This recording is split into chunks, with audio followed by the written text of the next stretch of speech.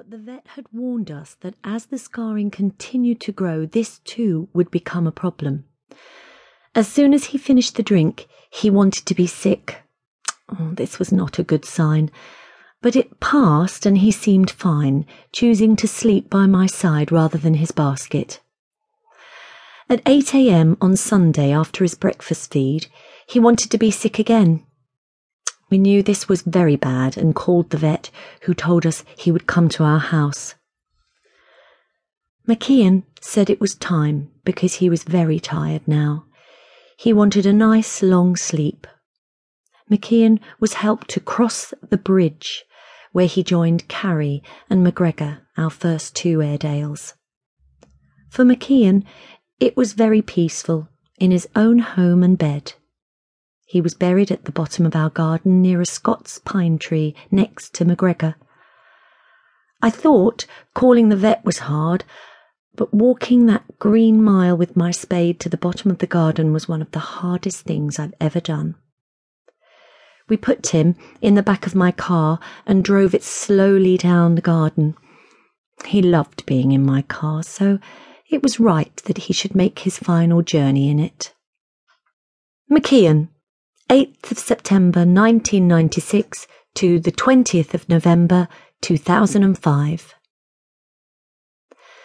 McGuinness had been a very sick boy, and although the vets had done everything they could for him, it was all in vain. My friends sent hugs across the airwaves to help me come to terms with my sadness. I should explain at this point what is meant by the bridge. A lot of pet owners believe that their pets will join them in heaven, and to do this, the pets must wait at a place they call Rainbow Bridge.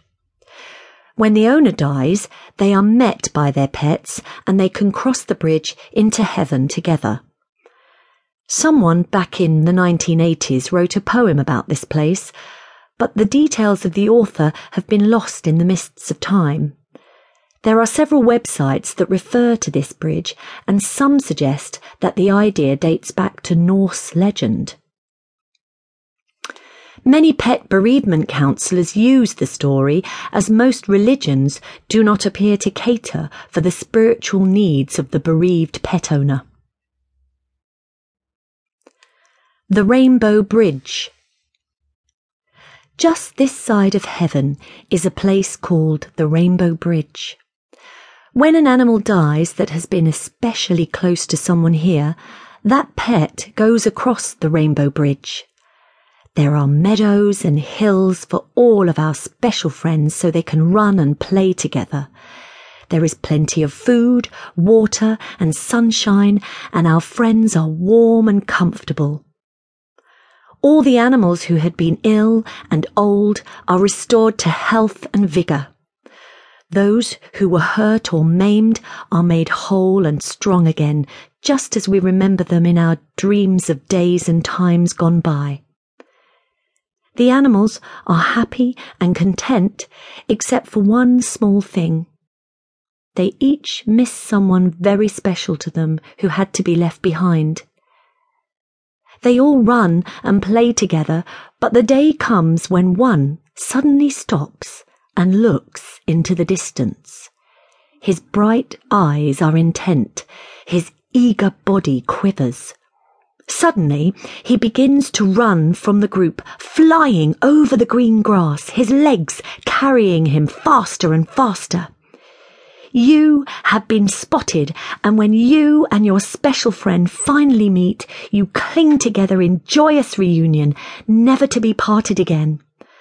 The happy kisses rain upon your face, your hands again caress the beloved head, and you look once more into the trusting eyes of your pet, so long gone from your life but never absent from your heart. Then you cross Rainbow Bridge together. Author unknown. 30th of November 2005. I missed McGuinness this weekend, and while remembering lots of funny things he got up to over the years, this poem just came into my head. Everyone's kind thoughts and wishes have helped me through